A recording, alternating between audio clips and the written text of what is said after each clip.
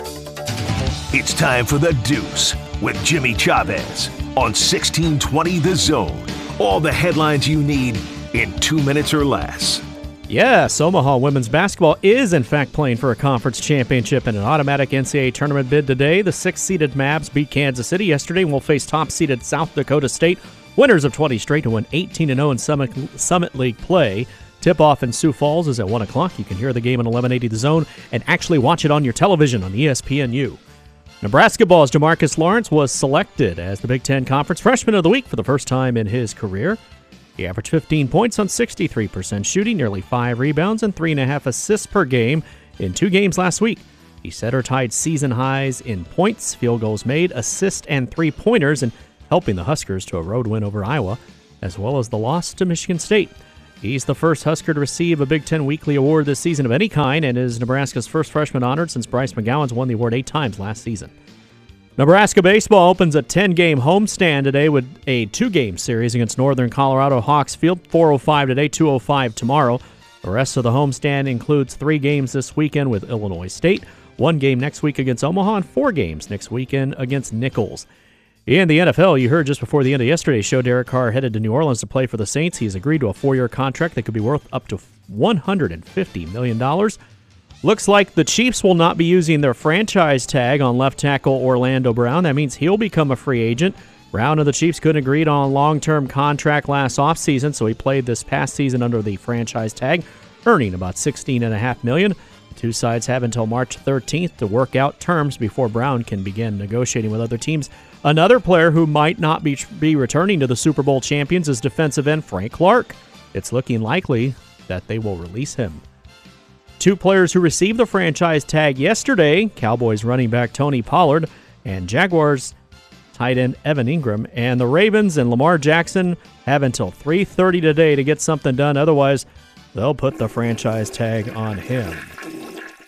Orlando Brown would look really good in a Chicago Bears uniform. You know what? I think you have a good chance to get him. That might be one of their big ticket items I think the salary cap. Yeah, I think the Bears or the Patriots would be a spot for Orlando Brown. And the Chiefs. So, I don't know, I mean, before there's addition, there's deletions, and all of a sudden contracts disappear, and it's just a piece of paper. Now, essentially it's not. I mean, you're getting paid and all that stuff, but you guys know what I mean, is that cap is movable. The Saints were $49 million in the hole, and they just did the deal with Derek Carr. So the cap could be maneuvered. Yes. But the Orlando Brown, like the Frank Clark is not surprising because that's too much of a hit. And you know he's been great in the postseason. He's got two Super Bowl championships. Thank you, but this is the part of doing business, and you have to move on. The Orlando Brown is a little bit surprising because I thought they would work out a deal, but they must really like a couple of offensive tackles that they saw at the Combine. I mean, Jones from Ohio State, who's got one of the longest wingspans we've seen in a while, or Houston, the tackle for a starter for 3 years at Oklahoma, where Creed Humphrey was. They must like them at 32 and start with, you know, a guy that's going to protect the backside of Patrick Mahomes and Wiley. You got to keep on the other side, but I think you have a good shot with Orlando Brown. Yeah. I think Orlando Brown in Chicago would be a really good fit. Yeah, I would like. Well, I mean, thinking of the offensive linemen and some of the guys that hopefully are getting healthy too, that would be a huge addition because it's always the shiny toys that I know a lot of fans get excited about during free agency when you do have a cap situation that Chicago has right now. But if you want to know exactly what you have at Justin Fields, you got to start at the front. You got to start right there and then work your way out because there'll be a name or two that they look at with wide receiver as well. But if they're looking to also address that in the draft, I would look at the high-end free agent offensive lineman first and foremost. After the Chiefs lost to Tampa Bay and the way they lost in that Super Bowl, look what they did exactly after that, and it's paid off ever since. And if people are worried, they're going to release Frank Clark, hey, that team, that management team knows exactly what they're doing. Look what happened with the Tyreek Hill deal, and they won another Super Bowl. Brett Veach he's good at his job. The only thing I worry about is a little bit different blocking for Patrick Mahomes. He's not the normal quarterback, and so that takes a little bit. Mm-hmm. But Frank Clark, not surprising. Orlando Brown, just a little bit, because I thought Veach's comments last week in Indy that they could have got something done, but they must be far, far apart. It's the part of doing business. I mean, Geno Smith, good on him. Yeah. At the age of 33, gets a 3-year, $105 million deal. It makes a couple of quarterback deals like Mahomes look cheap, or the Ravens look really bad that they had Lamar for 6 for 133. Yeah. And now you wonder what they're going to do in the first round. I mean, are they still going to pursue a quarterback? Because they got 2 first-round picks. Are you going to go back into the first round feeling like you got Geno? Yeah. Feeling like you got Geno now that you still do address quarterback at some point here? Because they were one of those teams that was considered to be possibly in the mix of looking for one of the guys that we've talked about. Talked about Richardson the other day. And Yeah, I think now that's probably off. I mean, You would think so. Well, You're investing in that. You would be sitting him for a while. Yeah. You don't pay Geno Smith 3 years, $105 to play for 1 year. Unless you don't feel, and that's that you don't you don't make a commitment. You're not you don't make a commitment, then go draft another quarterback. If you think to build a team. If you think he is okay, a 1 year, just flash in the pan, everything worked out, you're not financially committing like that. So, I think that pretty much takes Seattle out of it. But you think they'll draft a quarterback then? I'm still keeping an eye on what they could do at the back end of the first round. I wouldn't completely rule it out. I think yesterday's news definitely makes it more unlikely than what it was, but I don't know. You just hand a massive contract. I mean, it's 3 years, $105 million. It is. It's a great story. I mean, where Geno Smith was to get that deal as a comeback player of the year, but now the get-in price for a quarterback in the NFL is $40 million. Like Daniel Jones is up next, and it's 40 to 45 is being rumored, and people are going, "Whoa, is he a $40 to $45 million quarterback?" It's now the price of business for a quarterback in the NFL is $40 million, and you hope that you have a good contract, and it doesn't absolutely handicap you because look at Ryan Tannehill's cap hit is $38 million this year. Ryan Tannehill, $38 million is the cap hit in Tennessee. The Titans should not only be shopping Derrick Henry to start over, they should be shopping Tannehill as well. I would agree. And Lamar, that's not going to be resolved anytime soon. That's an 11th hour situation right there. If that. It's not good. Not good is Allen Iverson's response to Matt Rule. I don't know if you guys have heard that or not. Matt Rule yesterday was talking about practice being the most important thing they do. And Iverson said, "Rule, we're talking about practice. Practice. We ain't talking about a game. We're talking about practice, man." But Matt Rule, who is all in on practice, Matt Rule is a micromanager. And sometimes that is a negative connotation. Yeah. You say, well, you got your hands in everything. Matt Rule is he's a micromanager. His hands are in every part of Nebraska football.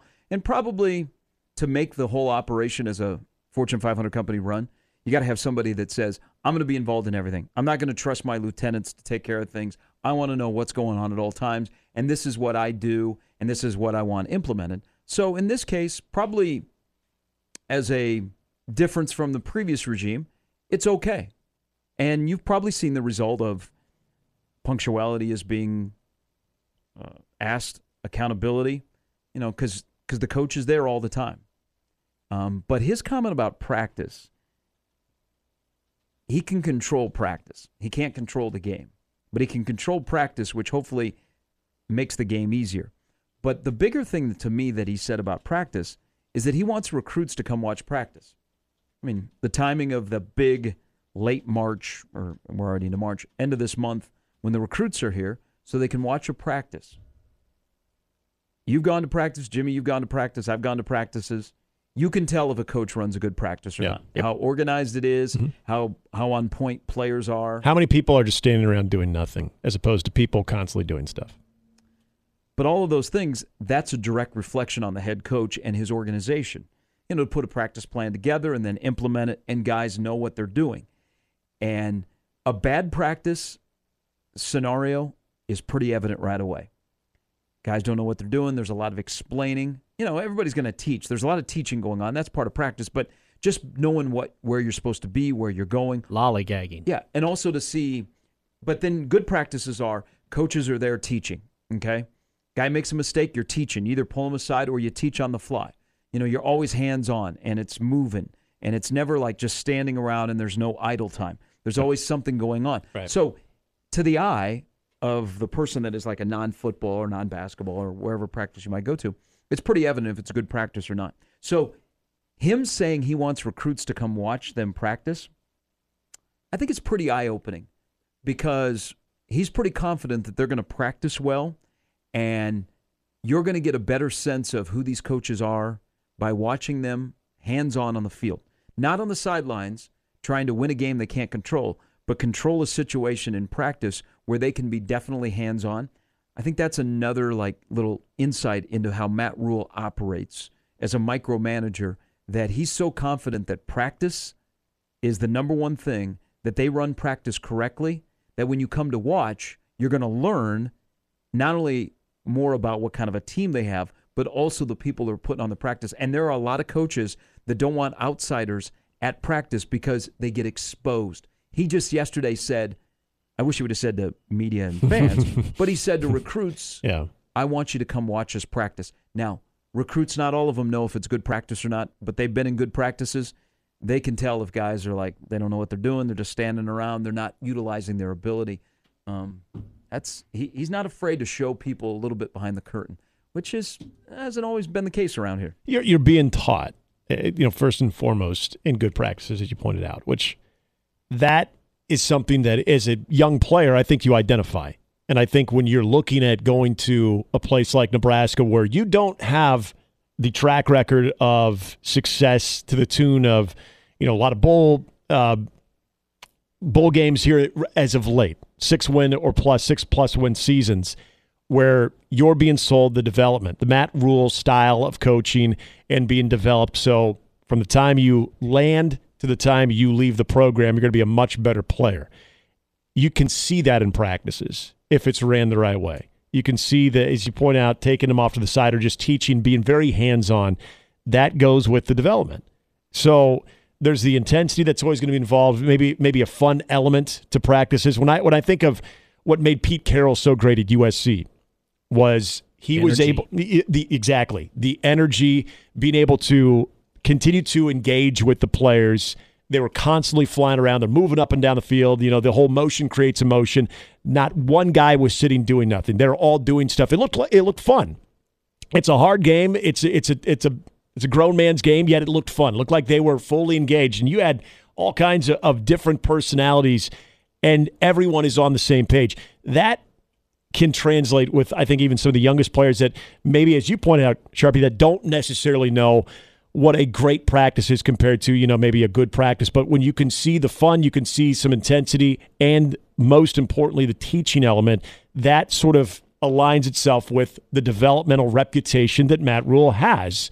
And so I do think it is a head coach that is doubling down on what he said from the get-go of how they're going to build this thing and how they're going to try to be successful as a program. Yeah, you know what I would do? All of these youth organizations out there, from basketball to hockey to baseball to volleyball to whatever sport and youth sports, all of these different fantastic academies that are all throughout our area and do so many good things, I would open up my practices to the public. You've heard me talking about Omaha Sports Academy, and they do this, and there are other basketball academies that do it. If I'm trying to recruit you on that level, on the youth, we just talked about college. If I'm trying to recruit you on the youth level, what better way to recruit you than saying, I know you're not part of our organization yet, but hey, come watch our 8th grade practice tonight. They'll make an impression on you.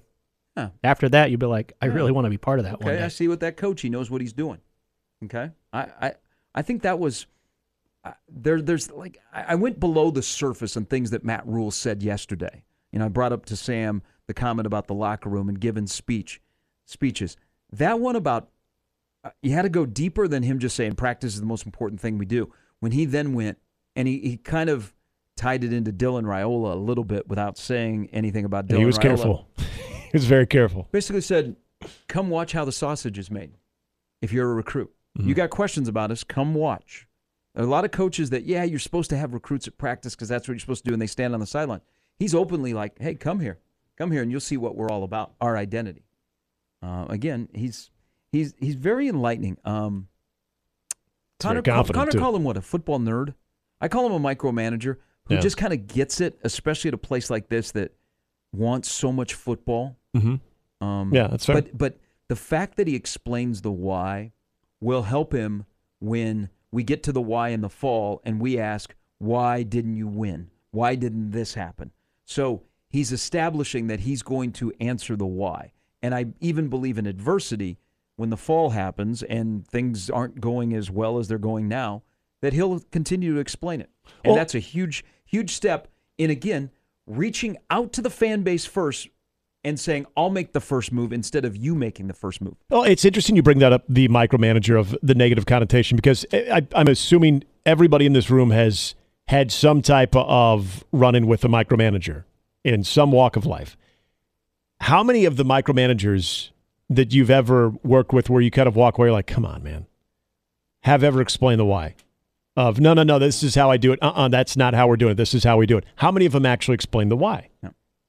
That is where I think you can take somebody who is detailed. Hell, he led off the press conference thanking people in the video department, thanking guys like Nick Burkhardt. You know, that to me shows Maverick. Exactly. That to me shows me he's got his hand in everything, but it's not a bad thing. He's overseeing everything. He wants to know what's going in, what's going out. But if you are saying why, you're letting everyone know this is why, this is what, that goes a long way, because it gives you an idea of this is what he's about, gives you a little bit more idea of what you should expect and kind of the standard that you're holding yourself to as well. It's as long as it's positioned the right way, which I get the feeling it is, at least as of now, that can be a very powerful environment. I really feel that way. All right, Brian Christopherson, Darren DeVries coming up in the last hour of Mornings with Sharp and Hanley on 1620 The Zone.